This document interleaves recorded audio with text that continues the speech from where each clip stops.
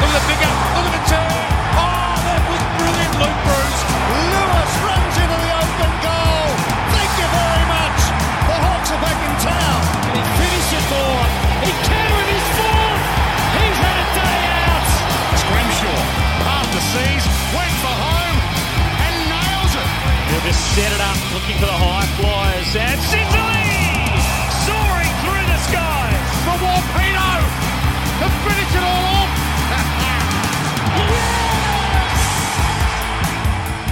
G'day Hawkers, it's great to be back from our break amid every Hawk training the house down and the media coverage being unusually positive. We're here to do a bit of a news recap, sift through some whispers doing the rounds and tackle a few questions from listeners. Thank you for hitting play on the first Hawk Talk podcast for 2024. My name is Nick Mason and with me as always is a man who's putting together a great pre-season. G'day Tiz. G'day, mate. Good to be back. It's been a little while.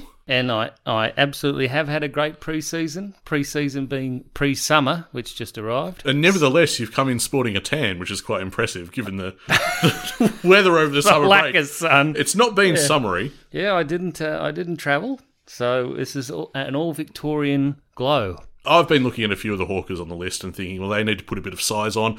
I've followed suit, but it's a bit of a problem. You're leading the way. Yeah, no, not in the way that I'm asking them to, but I've done. Maybe the Mitch Lewis diet was a bad idea for me. But there's some really positive news coming out of the club. Like it's like you need to do a stress test on some of these journos. What's going on? Yeah, I need to pinch myself because I'm not quite used to the press being this positive. But, like, they can't get enough. They can't get enough of Hawthorn at the moment. Corno's just going over the top, isn't he? It's like, mate, you've secured Mitchell on Friday mornings. You don't need to keep this up. He's reacting like someone who nearly lost, was it really that serious, the pneumonia? Because he's just... Well, we'll get to that. He's just in love with Sammy, isn't he? Yeah, it's been that way for a little while, but he's really laid it on thick in this pre-season, has Kane Corns. He gives with one hand and takes away with the other. Did you notice he's like, geez, he's a really good coach given what he's coaching, Well, that's just playing the odds, isn't it? It's knowing that you can track in some Hawthorn supporters that have a bit of an axe to grind with him. And by this stage, I'd say there are quite a few. Good news this week. We finally filled that role we had in the AFLW and we picked up a very good coach, I expect. Yes, we secured the services of Daniel Webster. We appointed him as AFLW senior coach earlier this week. He has an impressive resume, I'll tell you that much, Tiz. In charge of the Brisbane Lions AFLW midfield group for the past 2 seasons. They've been pretty good. I don't know if you've paid attention to that, but the Brisbane Lions, pretty damn good team.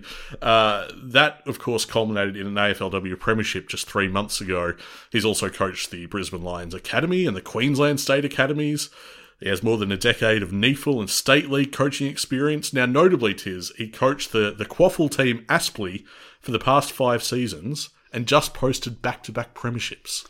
So he sounds like a real asset, doesn't he? He sounds like a winner, quite literally. And it's just another stepping stone in just pulling people out of Brisbane and putting them into our AFLW stream. Exactly. We've got Bates, Bodie, and now Webster. Well, you can't ask for more because they've been enormously consistent. Oh, absolutely, yeah. Those acquisitions were a huge tick, and now Daniel Webster, by all accounts, everyone chatting about him has said, well, Hawthorn's got a great find here. What a great get for the club. So I back him to succeed. I can't wait for the season, whenever that's going to be. This is not a knock on one of Hawthorn's favourite sons, Daniel Harford. Yeah. I don't mean to, cast you were aspersions. Like Daniel... Oh, Webster. Well, just...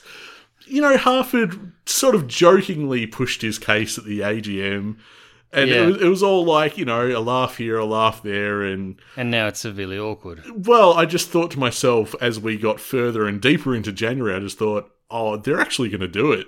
They're actually, after all the joking around, we could have Daniel Harford as our coach. I thought, that doesn't sort of sit right with me, the lead into that. No, but look, Webster's committed, because that's a big move from where he is in Queensland down to Victoria. Yeah, absolutely. And he seems very excited about the list, and why not? I think we're in a pretty good position, our AFLW team.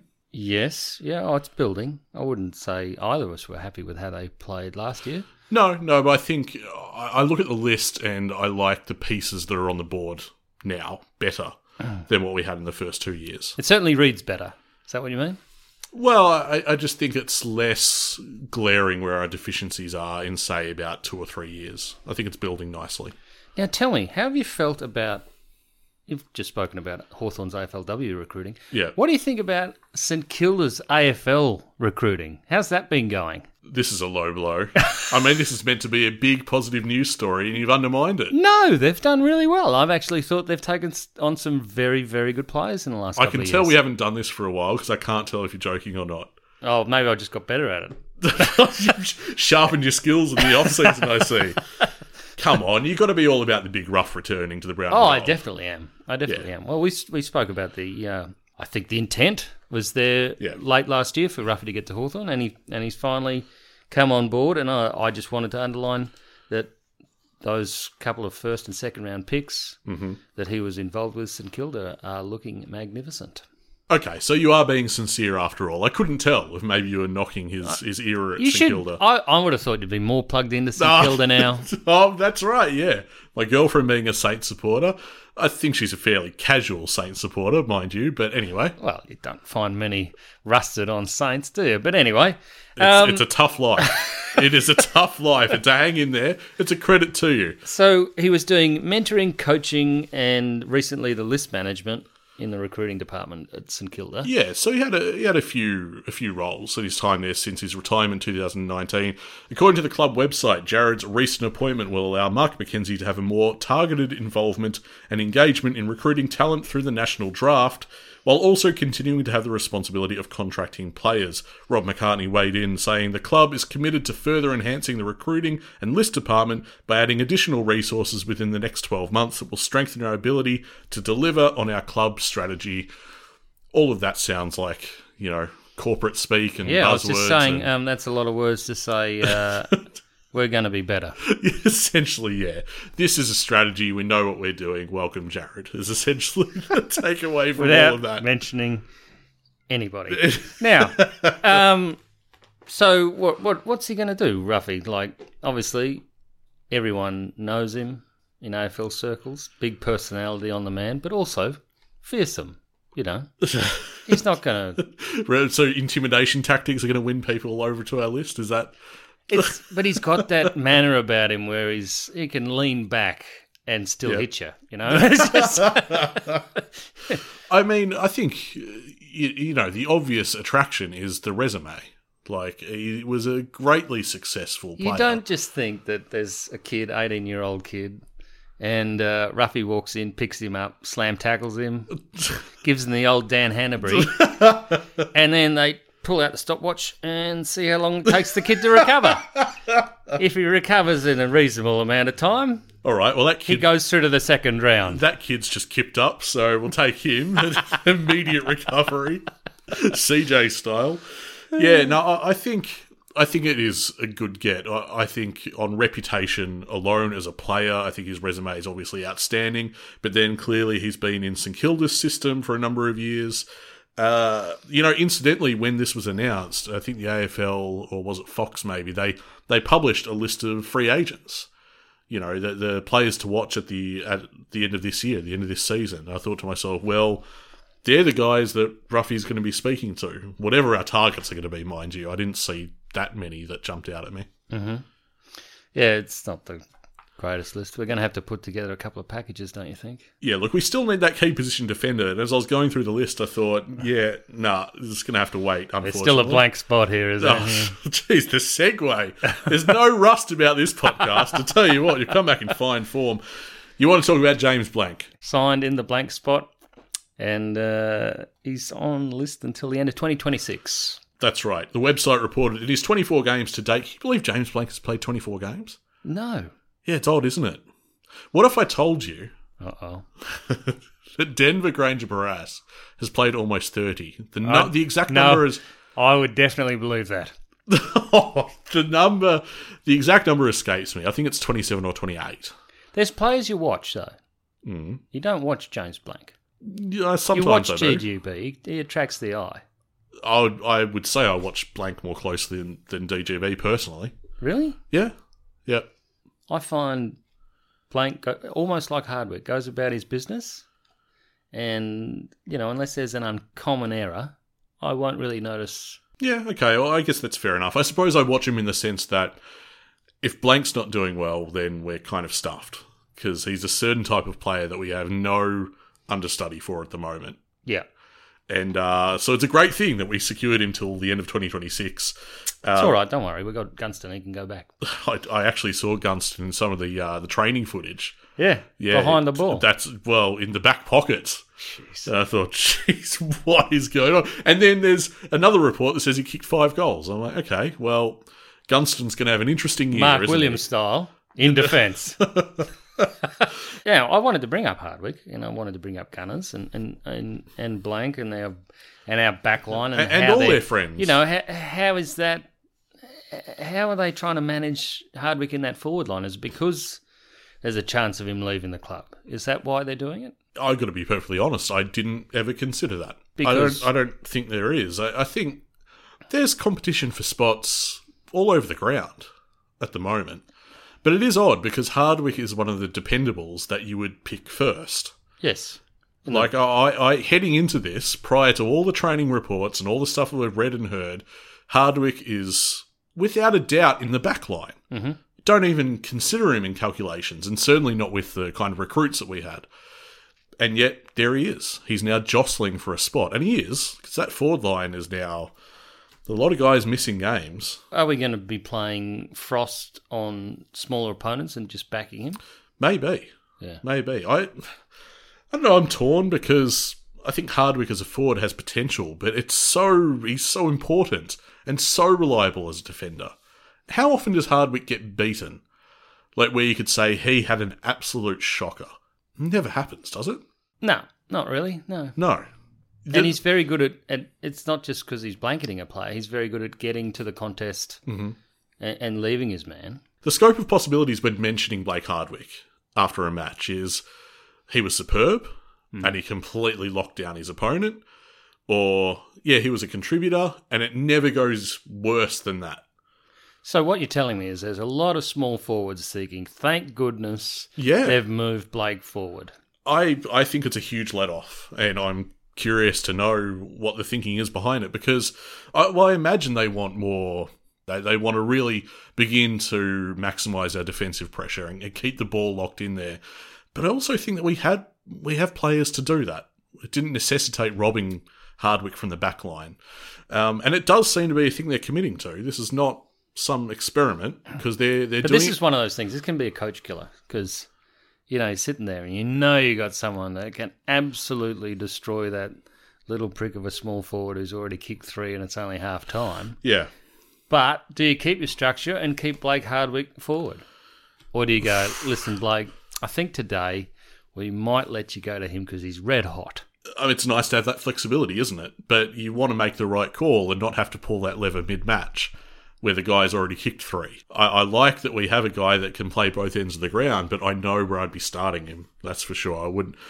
But you know what? I'm not Sam Mitchell. I never will be. You're not a genius coach. No, exactly right. I do not have the praise and admiration it's a bromance fascinating with Kane look. Corns. It's a fascinating look into how they want to structure that forward line. And indeed what they want to do with the back line.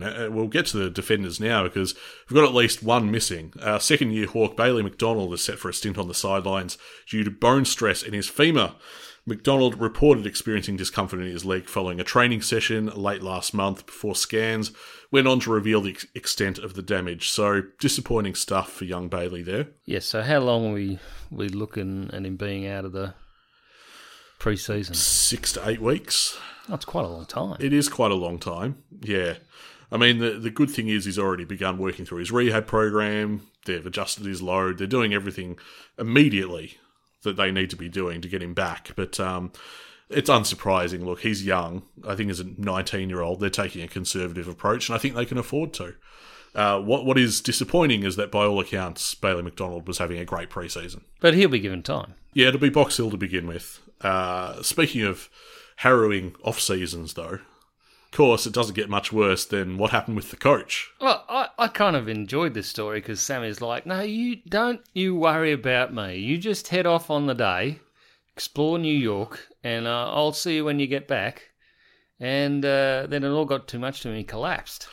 Yeah, the idea was to go with the family out to the 9/11 Memorial and Museum, and he sort of felt, look, I'm not up to this, I'm not in any condition to go, so I'll hang back at the hotel.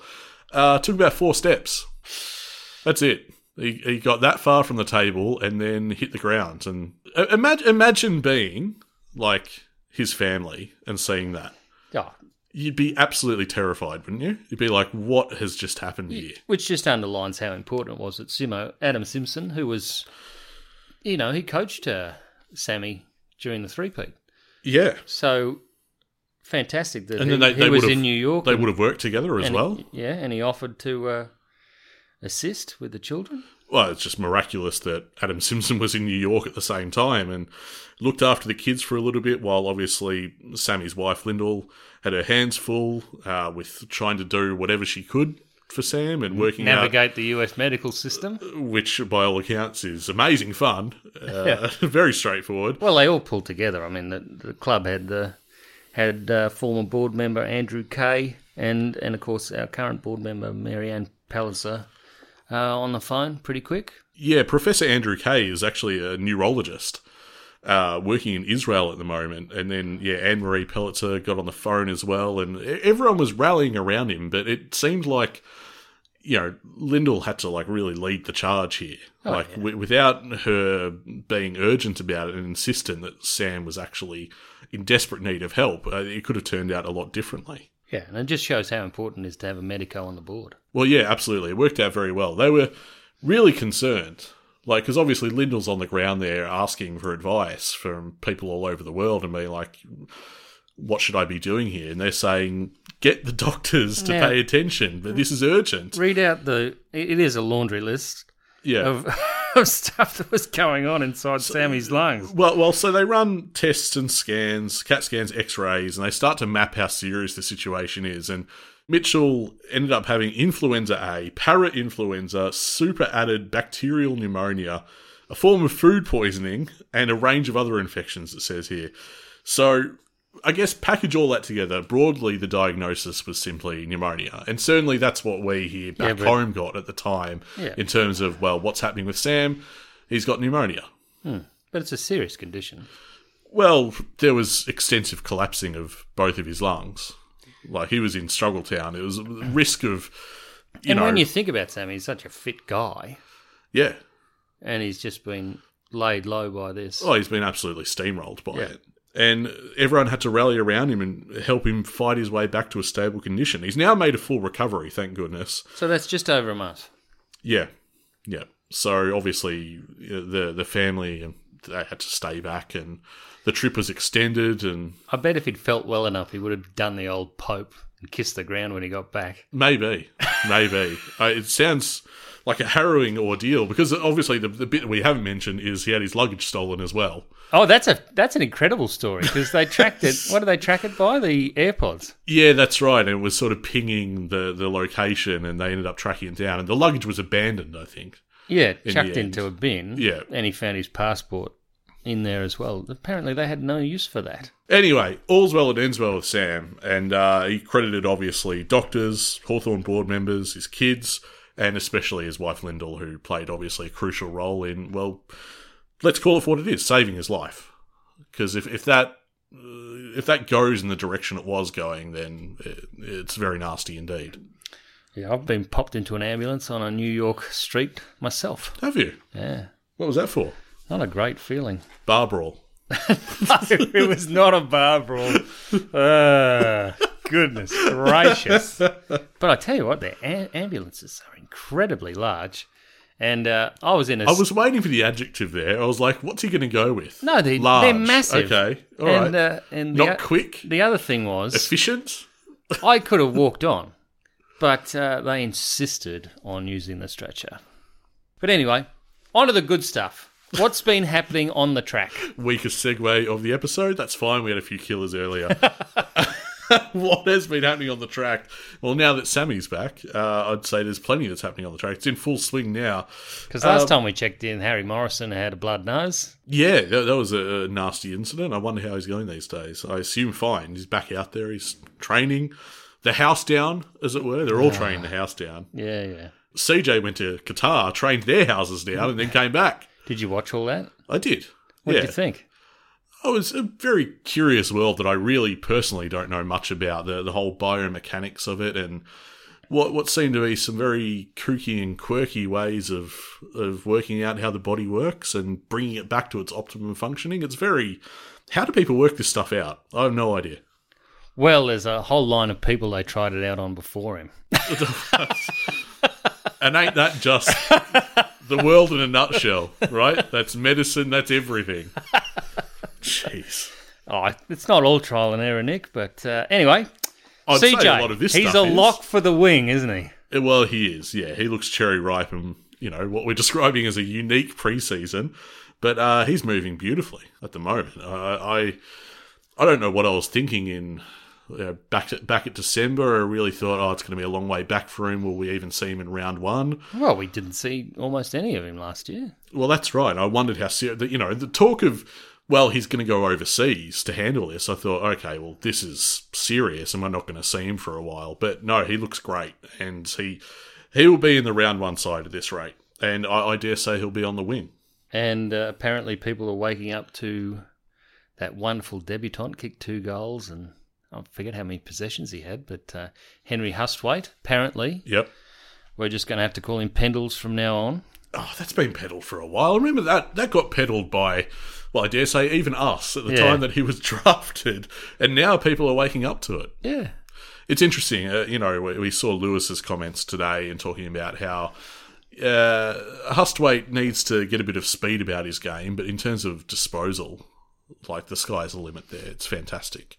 What they talk about is his spatial awareness and being able to hit targets that others or few others notice. Yeah, which was his draft profile. That is in the profile. Suggested that. His handballing especially. He's going to be a steal. It does seem that way. I would love to see how he gets into the side. Lewis is tipping that he does get into the side.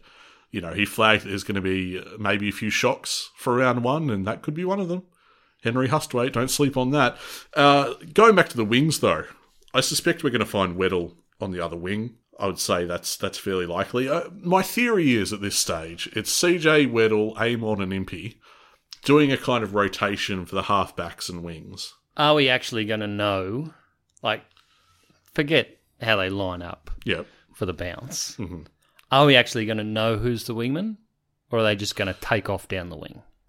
That's a fair point. Because that would be magnificent. I think there's going to be a lot of taking off down the wing, to be honest. I fully expect that. It's getting exciting in the way that Sam's mapping how they want to play the football, how they want to attack. And one of the questions I wanted to bring today was how are they going to manage Lewis and Chol? Because when I look at Lewis and his track record and how many games he plays a season, I don't see him as a forward that competes up the ground. Do you know what I mean? Yeah, I do. Up to the wing. That's a sensible lots rationale. Of running, that kind of stuff. I mean, we saw some magnificent goals. He can kick on the run. He's quite mobile. Mm-hmm. But I'd prefer to have him as a stay-at-home forward and have Chol the one that roams up the ground. But I just don't think that's the way they're going to go. I think they invert that. And I think, sensible rationale you bring to the table, but I think they're going to go with Lewis moving up from centre-half forward, roaming up the ground a bit. Maybe they rotate it. Yeah. How often do we see things stuck to, positionally throughout a match? Well, things can change. You look at Ramsden, he might be very important if the roles are like that. Yeah, you've read my mind there. I think Ramsden is going to be important in that respect. I think a lot of the run and gun style that we're talking about is going to be driven by the 4 guys that I mentioned before. There's going to be a lot of flexibility in terms of where exactly on the field they line up, whether it's wing or half back, but it's those 4 guys that are going to be the propulsion, basically. Do you know, it'd be great to have a target up the line that can take grabs like Chol and Lewis can. Yeah. And also, even if they don't take it, we've got a good little fleet of tiny footballers. I think that's what the media are beginning to realise, is we're stacked for smaller threats at this stage. And there's good talent amongst them. Yeah, absolutely. To the point where Dylan Moore isn't rating much of a mention these days. And it's like, well, that's a mistake because he's a bloody good player. Yeah, but then you look at guys like Butler, and he has put so much effort into his fitness and into his body. Yeah.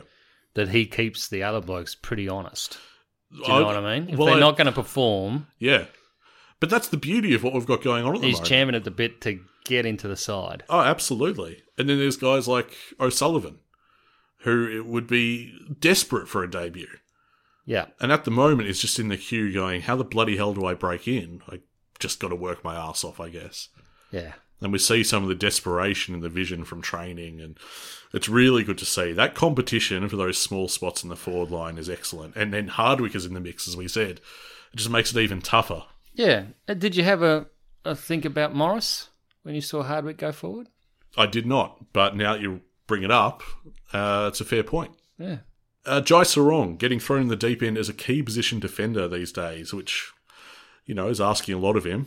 He still needs to build that strength in his body-on-body. Part of the Hawthorn Academy, where they, exactly what you're saying, they just build the strength in the body-on-body work? Well, so he doesn't have to rely on timing and leads and things? Bottom line is we need it for the reasons I mentioned before about James Blank. Maybe he snaffles a spot at half-back or back pocket in the shuffle. I could see him gunning for Scrimmer's spot, personally. Come on. Well, you love Scrim. Well, I do. I'm a big Scrim mark. And he stopped eating KFC and McDonald's, and he's going to be fit this year. I've heard that was a miscommunication with between the club and himself for 2023. They were misaligned in what their expectations were for him in his prep and how he went about things. What did he see? Oh, we've gone with Burge, and he read, oh, we're going with burgers or something. We've gone with Bulge. No, I'm not suggesting that he set about to pack it on or anything like that. How is it a miscommunication? I'd have to look into obviously irate with the way that his physicality. Well, he's confessed as much to that he wasn't in the condition that he was required to be in. But he looks fitter and stronger now. And even though we had the weights in the record, we were none the wiser. We're not getting onto that track. Scrim looks determined to make amends for an underwhelming 2023. It's great to see. You can see it reflected in his body as well. Speaking of a guy that looks razor sharp, Connor McDonald. Now, who is this bloke? Because I've been looking at the guys put out a best 22 and things. And I've never heard of this McDonald fella. Doesn't rate a mention, does he? What's going on? Yeah, it's crazy. For as much as we talk about the media talking us up, and that's kind of lovely, that kind of feels nice. He's Mr. Invisible. Yeah, they haven't mentioned McDonald much at all. He does have that aspect to him where he's ever present, but he doesn't always touch the footy. Yes, yeah. He looks dangerous. Yeah. And he's got class about him as well when he does get it. If there's going to be a guy that takes advantage of Day's absence, which could yet be like a month into the season, yet. Won't he be back for Geelong? That's round 3. Possibly. Okay. Possibly. But, I mean, as I said, there's a guy that's going to take advantage of that. I reckon Connor McDonald, he slots into that midfield group very nicely at this stage. Okay, well, we haven't seen a lot of Connor in the midfield.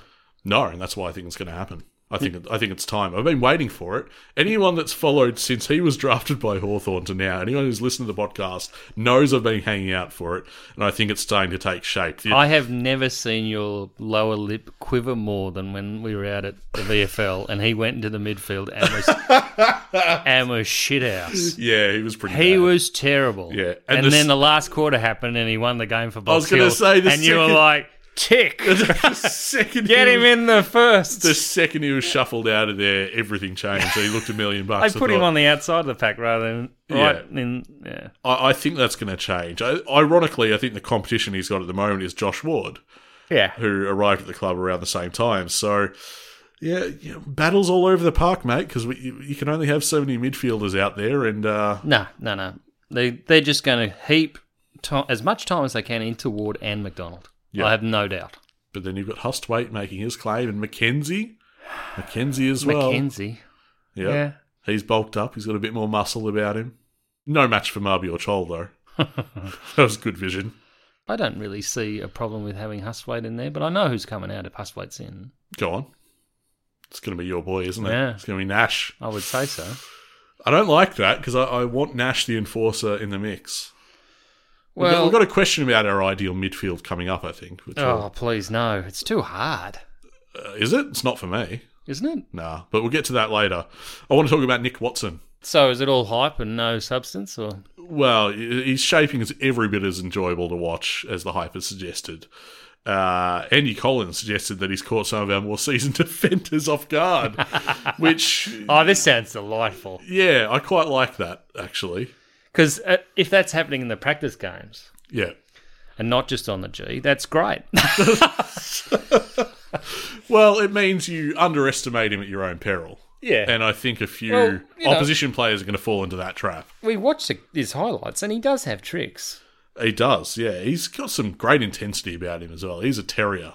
Like, he really fights and fights. And now we've got a few guys like that now. Kind of reminded me of what I see of O'Sullivan, actually. He does similarly, and it's good to see. Watson not just being used around goals in match sim, sometimes being deployed in the midfield, is being pushed up to the wing.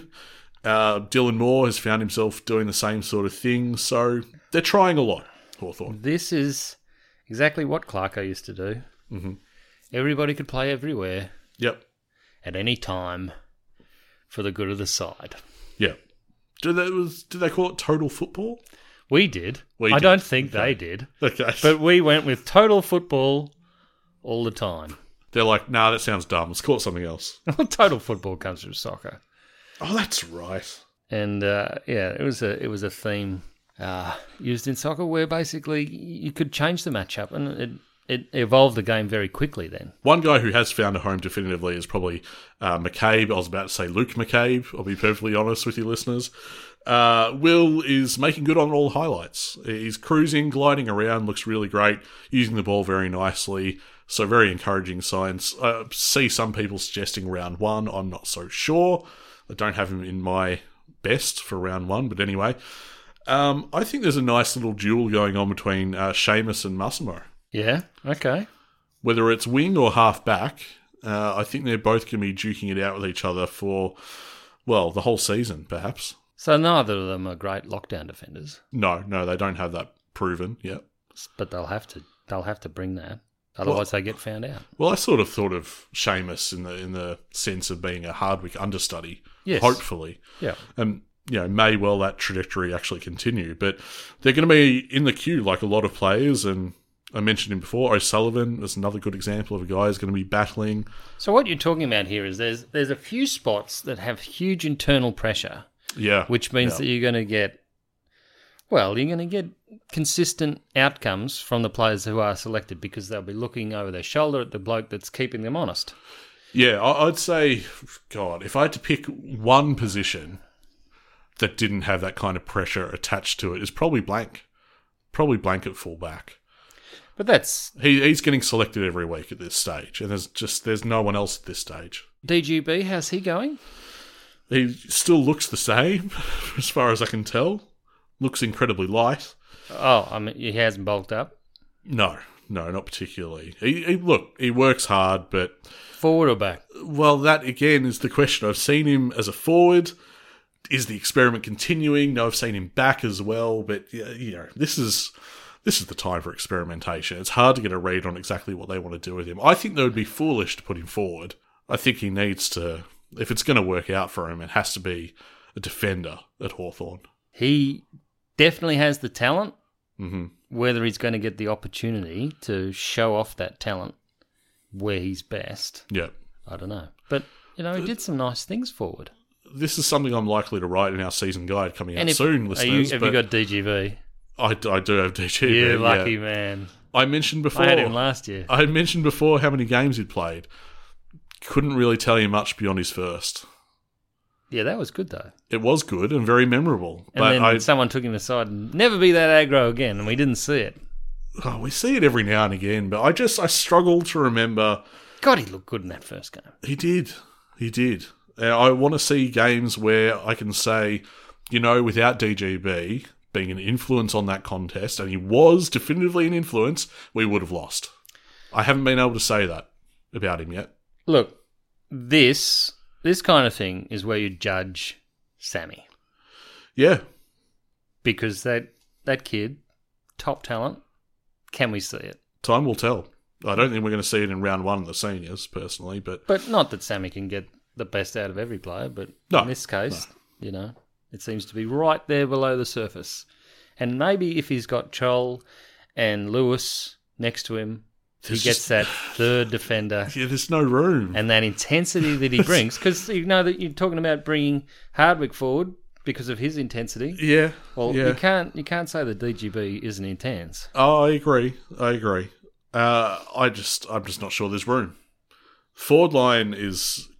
I can't believe I'm saying where the hell does Gunners go? That's my point. If Gunners isn't there, maybe DGB gets half a look, but then you've got Bruce, and then you've got everyone else that you need to fit in there. And how tall do you want to play? And then later in the season, we'll have the button in the box for Willis Wingard, and that'll... That's right. Yeah. You know, when we're pushing for finals, Nick, you get up to 11 wins when we were sitting in the pub? Okay, where you got that list? Got that list on you? Do we want to go through that now? Nah, I left it in the car, mate. Left it in the car. All right, so what you're going to do is basically sell me out and then move on. Yeah. Okay, great. Well, I had us losing, was it 7 in a row? 8. 8? Whoa. That's a hell of a drought, mate. And you had us winning 9 games overall to my 11, which I admit, once you crunch the numbers and were like, you have us winning 11 games, I was like, okay. That's a little too many. Maybe that's a little too many. But, you know, if that's how you feel about it, you just got to go with it. Because we haven't even seen them fire an angry shot yet, so... Well, look, I thought I was quite even-handed. I mean, I had us... We played Geelong twice and Collingwood twice. Yeah, you did have one period in the middle of the year where we had 5 games and we won 4 of them. And the only one we lost was against Geelong, in Geelong. Well, I was going to say that I had us beating Geelong once and losing once, and Collingwood was the same. So I felt fairly even-handed in that regard. But I don't know. Look, it's hard to predict, isn't it? McClure picked Carlton for the premiership tonight. Boring. So that's over. That's boring. So easy. Oh, the team that was just pipped at the prelim could win a premiership. But he didn't back GWS, did he? How much of GWS last year was just pure momentum? And can they make it back there? Yes. This is a side just awash with talent. It's just... Don't get me wrong. What do you think happens with Gold Coast? That's the watch. Yeah, very true. And don't get me wrong, I do have GWS getting deep into finals. I have predicted that. But anyway. Yeah, I didn't expect you to have St Kilda as high as you did. Talking absolute nonsense yet again. Gunston, looking vintage, kicking 5 goals in intra-club. It's interesting, though, my attitudes around intra-clubs, because I saw this today, an article was posted online about Collingwood looking ominous. And it's like, yeah, against Collingwood. So their defence is awful.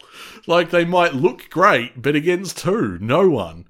So when I think about Gunston kicking 5 goals, I'm like, on who? Like, who's letting the team down? Maybe that's a cup half full, cup half empty sort of thing. Yeah, it's just a matter of perspective.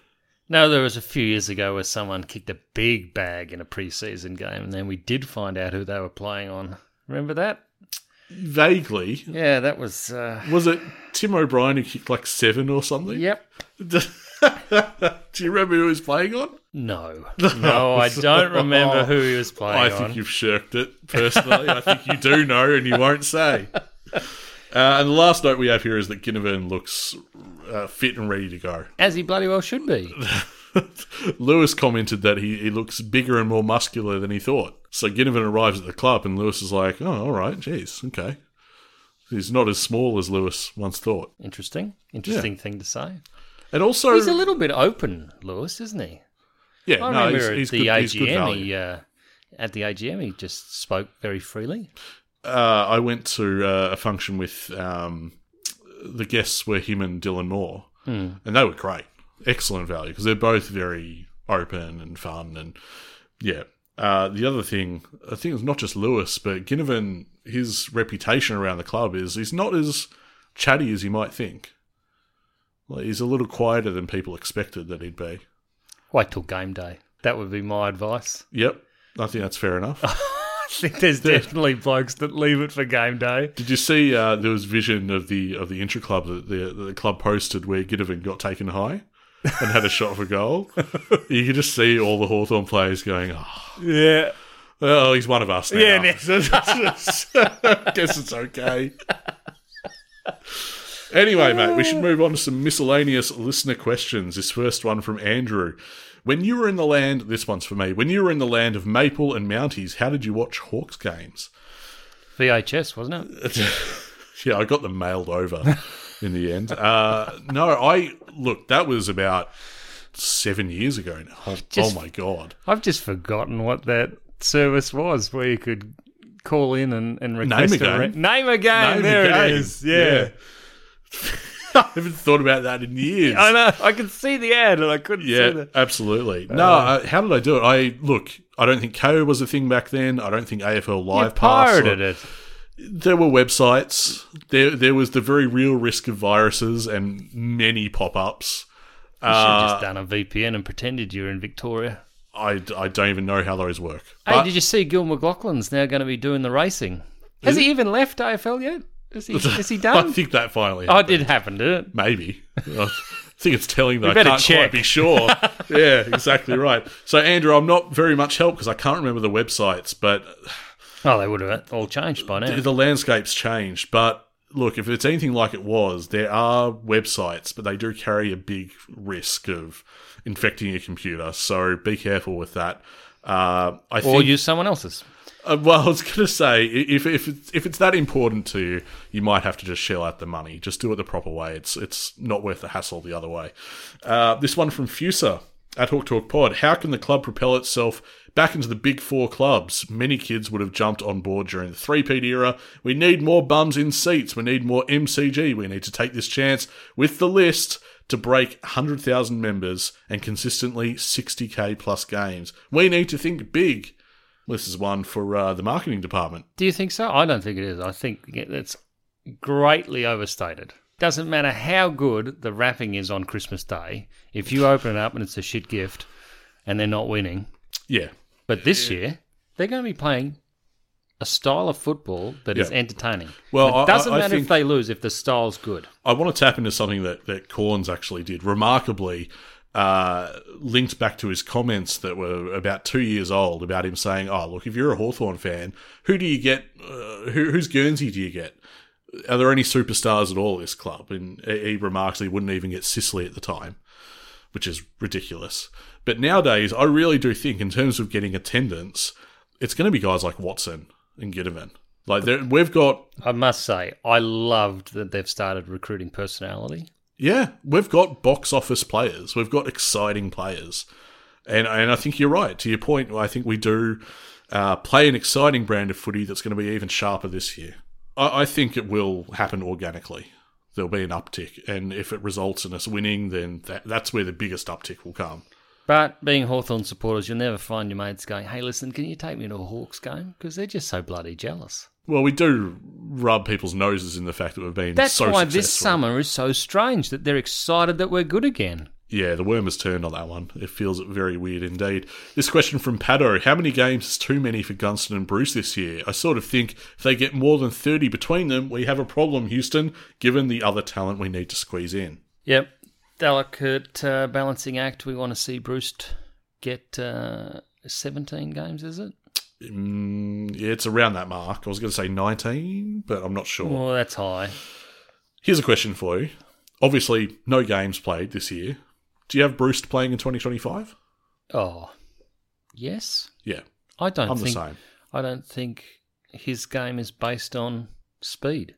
So yeah. It's one of those players that very lucky to be that way. I've seen nothing in his game that suggests strongly to me that time is running out on him. The other thing is, as he ages, if these guys get bigger and they take the better opponent, there'll be days where he gets the new kid. Yeah, that's right. And we saw Burgers do it a couple of times. They just make them look like they're a new foal wandered onto the G. Bruce, even last year on his day, can kick 5. Yeah. That still happens. I think he kicked 6 against the Saints, didn't he, when we were getting... Did he kick 6 that day? Yeah, we lost pretty badly, but... Oh, that one. Yeah. And even against Port, I think he kicked 5, or we lost pretty badly on that day as well. 5 of the 7 or whatever we kicked. Oh, dear. No, but that was... Look, he's a champion, and I don't think there'd be a point... Oh, well, there'd have to be a point, but you've got to be forced out of the lineup as a champion, and it takes a lot to get them out. And if he is, the one I'd be concerned about, and I think the main point of the question is Gunston. Yeah, that's more of an unknown, I would say. because he had a very forgettable year at Brisbane. Mm-hmm. But still hit the scoreboard. I think people overlook that. Yeah, but it's Gunston. Yeah, he wasn't quite the gun recruit that people had hoped. No, but his bar is very high. Yeah. Look, he'd be unhappy. How many games do they play? Well, that's a confluence of factors. I mean, that's up to them. It's up to the people. It's up to their teammates to push them out. But Paddo's right. I mean, if you're seeing a player there and he's not quite at the top of his game and he's getting a little bit older and no one's pushing him out of the lineup... Oh, it's a problem. ...then that is definitely a red flag. Yeah. So he's absolutely correct in his assertion in the question. Aidan W., who is noticeably stronger this preseason? I don't know. Have you been doing the weight room checks?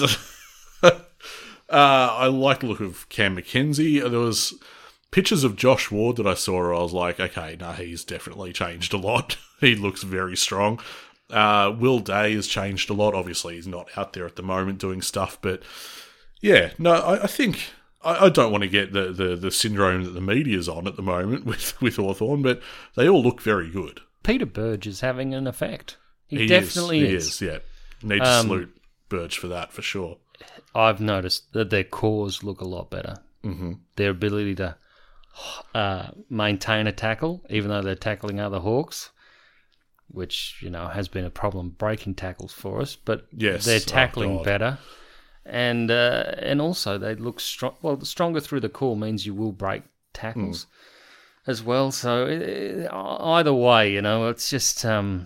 they're going to be playing a game where they're going to be wearing out their opposition week after week because they're looking to speed to get to the scoring and they're looking to defend through numbers.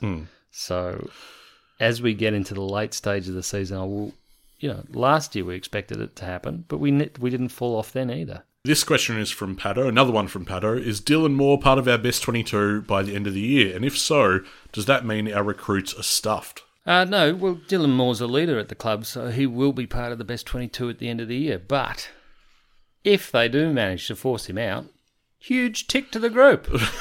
Yeah, exactly. I was going to say, because he's a leader, it doesn't make him invulnerable.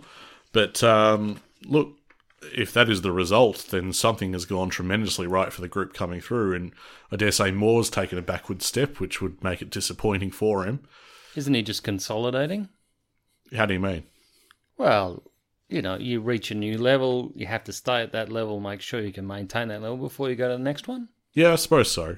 Look, he would be setting the standards for those guys that threaten his spot. He's kind of making a rod for his own back if he's doing his job well. As is Bruce. Yeah, that's right, yes. Think about Watson, think about Butler, O'Sullivan, guys like that are all getting the tutelage to be able to take their jobs, basically. So it's like an exam and you're doing it with a mate and he wants a couple of answers and you're just enough. That's right, so you can beat him. Yeah, you still got to play as a team. You still got to work together, but I'm sure as individuals they're kind of thinking, yeah, but you can't be too good. I won't tell him that tactic. Maybe. I don't know how much of that goes on. Anyway, this question from Christian. Why is the family day at Waverley? Yet again, Glenferrie is ignored and becomes nothing to us. By the way, family day is on Saturday, Feb 17. I don't know. There must be huge costs with Glenferrie, is there? Yes, and I would dare say it's not suitable at the moment. I found a thing online, the Glenferrie Oval Precinct Revitalisation Project. I'd encourage people to Google that if they would like to. What are they doing? Relaying the turf? Stand, reconstruction. Or, stand? Yeah, they're doing up to watch what? They're doing up the Michael Tuck stand. Are they? Yeah. There's a huge amount going on at Glenferrie. Okay. But also, logistically, if you could avoid transporting all of your merch to an off-site location... Like you do every week. But you don't need to this time. For the footy season... You have all the resources you need. You just chuck it in the truck that you usually take to the game. You have all the resources you need at Waverley. You don't need to travel. And you know that people are going to come to you. Mate, we're leaving Waverley. We're going to Dingley. Yeah, no, I understand that. So why... Glenferrie is not suitable at the moment anyway. I guarantee it. But I, for one, think there should definitely be presence in Glenferrie. I'm not arguing yes or no to that. For the record, I agree with you. I think that argument is That's besides the point. They're not going there at the moment. If they maintain a presence in Waverley after they've moved to Dingley, that would be insanity. Yes, I agree. So they should start to manoeuvre themselves back into the Glenferrie set. Well, again, Google it. Glenferrie Oval Precinct Revitalisation. There seems like there's a ton going on there. And without even looking in depth into it, I can see why they would avoid it at the moment, because there's not much going on there besides doing it up. Reese says, how many games do you think Max Ramsden will play this season? And I would say the aim would be 10. You read my mind. I think 10. Yeah. Well, to be honest, I was going to say 5 to 10. Right. But that's exactly what I would want to see. And I'm looking forward to the VFL too. Box Hill had some wonderful moments in 2023. And the question is, they've been hovering for a while where they're really good. But over the last couple of seasons, it's just a case of, but not good enough. They're sort of It's hovering. been the defence for me that's been the problem. Yeah, I'd agree with that. There's a lot to like every other part of the ground, but defence is a bit suspect. A couple of recruits to defence that look good. Mm-hmm. So, but it'll be great fun heading down to Box Hill. Whose spot is Ramsden pinching? Don't care. I don't think your mate Lewis plays every game. Chol won't either. I was going to say, I'd probably have Ramsden coming in for Chol. Yeah. At times. Neither of them are proven key forwards. Okay. No. So they're going to have to rotate. Rhiannon asks, which match are you most looking forward to in 2024? I don't know. Probably the prelim. It's gather round for me. Oh, is it? Yeah, the precursor to the prelim. We'll meet Collingwood 3 times in the 1 year. Okay. Wow. I tell you what, I genuinely want to go down to Geelong. Yeah, no, I'm up for that. Yeah, that's what I want to do. I've never seen a game there, have you? Me either. Okay, well, that'll be a first for the podcast as well. But seriously though, gather round for me, because it was a fantastic experience last year, and look, I might be able to get some elevation this year to be able to see the other end of the ground. Yeah, amazing, right? So we're at Adelaide Oval this year. Our chances of winning are greatly Have diminished. you booked the hill? Like, we booked a 4-game pass, and I thought, I wonder how that works. And then I learned you have different seats for every game. Oh. So we're going to be... I thought Adelaide would have made sure you didn't leave. You just had to stay in the ground for all that period.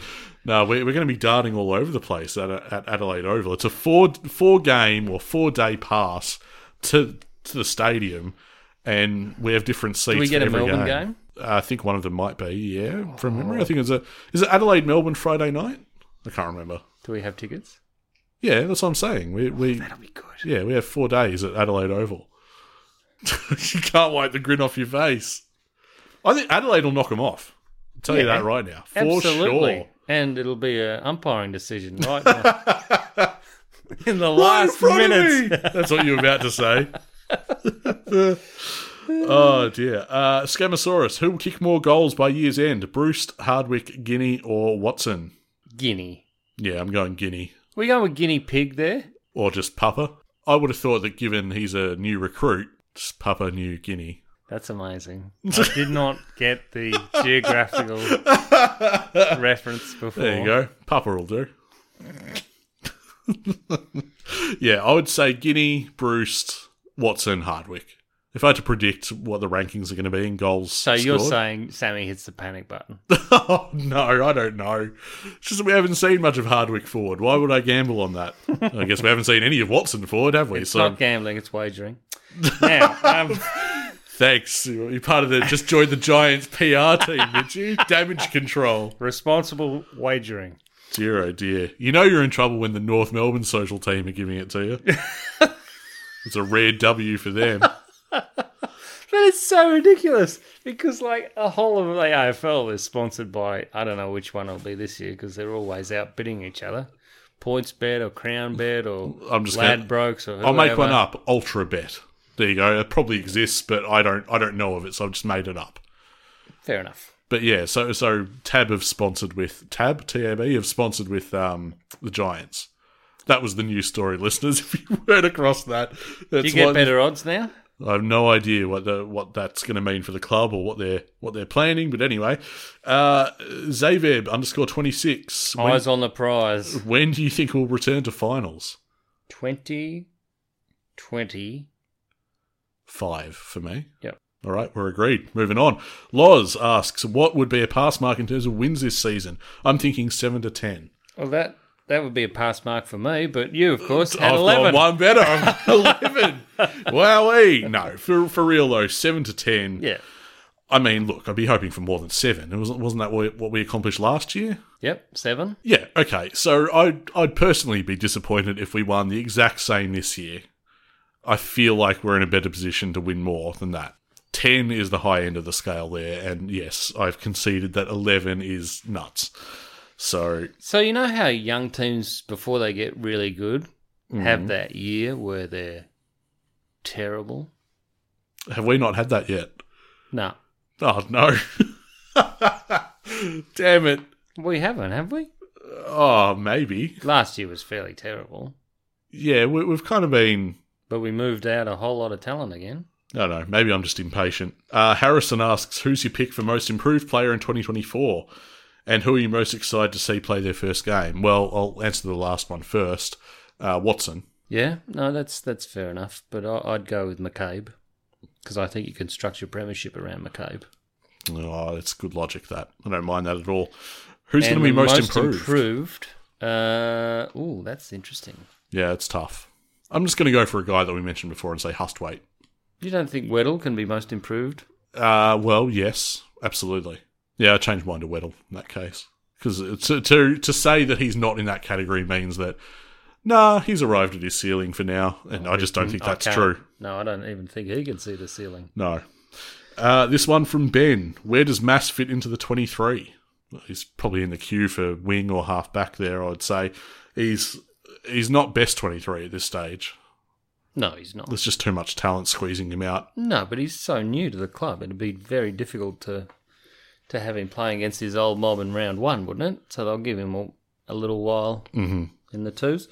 Ooh, Pridgy asks, how long do you think it will take for the forward line to gel? I think 10 rounds. It's usually about 6 or 7. Yeah, I was going to say 7. But he's right. There's a lot of change there. Yeah, I wouldn't say that it gels immediately, as maybe some people are hoping, but it is very exciting. I grant people the optimism. All right, James wants our starting back 6. So at fullback, you've got Blank. Mm-hmm. I mean, we would ordinarily have Hardwick. That's right, yeah. But you've got Frost in one back pocket. I was going to say Frost is a bit of the forgotten man because he missed so much last year. And then Sicily in the other, is it? Or is he at centre half back? Or usually when I'm doing this, I do have him positioned at centre half back, yeah. Okay. So who's taking the other pocket? Scrimmer. Oh, that's not bad. Don't mind that. Then you got Impey. Yep, and Amon. Positional change for him. He's been played at half back, so I'm going to... I don't love that. I'd prefer him on the wing, but I'm going to follow the intel and suggest that he lines up at half back. But then again, I said earlier in the show that he's going to rotate off there anyway. So. But the defensive ability of Amon isn't proven. No, not so much. So no. All right. Well, we'll go with Amon, but I would have probably had Weddle. Yeah. Yep. Definitely, because he can swing across and take a mark for us. I like the sound of that. For the most part. Bradley asks, how do we fit Bruce, Ginnivan, Watson, Moore, Hardwick and McDonald every week? We're going to, somehow. It's going to be tough. Well, McDonald goes to the midfield circuit, and Watson is an interchange. For the time being, yeah. Yeah. Moore, what are we doing with him? I'm starting to think maybe Moore is disappointing if they're moving Hardwick forward. Maybe. Look, that's a really difficult thing to shuffle, that forward line. There's going to be some guys that you want to see in the side that you might not get to for a while. So last question here. Campbell, what is your ideal midfield rotation? Here's the question we flagged earlier on in the show that we'll get to now. Do we get Weddle to have a run in the middle? Campbell asks as well. What's my ideal midfield rotation? I flagged it. I'm going to say that it's Reeves as ruckman. It's going to be Day, Newcomb, Nash. And who are you wingmen? Weddle and Giath. Wow. God, that's attacking. That's the point. Who's missing in all of this, do you reckon? He hasn't been mentioned once this podcast. He's usually part of that midfield group. Oh, you haven't torpedoed his career, have you? No, I haven't. But it's a problem. Is it? Yeah, I mean, I'll be honest, I've been doing the best 23 for our season guide, and Worpel's on the bench because I couldn't, in good conscience, leave him out completely. I didn't want to do that. He's too good. But it's interesting. He's not a guy I think of too much at the moment. But look, he's not a bad player. No, not at all. Not at all. I suppose I'm just excited by other players. That's it. It's not a knock on him. See, the most important thing this year is if they're all buying into Sammy's message. Yeah. As normal. But is the talent there yet? Is the experience there yet? I would say it's more there than when Mitchell said, he had 90% of the players already at his disposal. That was the next tilt. Yeah. I think that's baloney, and I think it's perhaps more accurate now that that's the case. So you remember Gunston had a very good year in 2022. Mm-hmm. Delivered at least 3 wins to the board. Yes. So he could have a big impact if he's up to it. Well, I want to ask you about your ideal midfield rotation. Is it much different than mine? No, it's not, but I wouldn't have had Reeves. Okay. Who's your ruck? Meek. Chol. Okay. Yeah, because I only want one recognised ruckman. And I think Chol has the ability to... Well, I mean, we're looking at all-out attack this year. I'm not sure we're too focused on defence. And yeah, it could be a problem, but we'll see. But, I think Chol in the ruck could be fabulous. To watch, even. Oh, I think it would be. I wonder if he's up to the mantle of the number 1 He's ruck. not. But that's what I want to see. Okay, fair enough. We approach the question differently. Mate, we've got to start wrapping up. This has been a bumper first episode back. How long have we been going? Because it just very long. Felt like we sat down on the couch and just had a... Yeah, I'm dreading the edit, put it that way. That's how long. I can't see from where we are the time code, but yeah, I think it's been a big one. And I hope the listeners enjoyed it, because it's been a little bit of time between podcasts, so we had a lot to say. What did you spend summer on? PlayStation. Oh, did you? Nintendo Switch. Tears of the Kingdom. I tell you what. I don't know. What do you mean?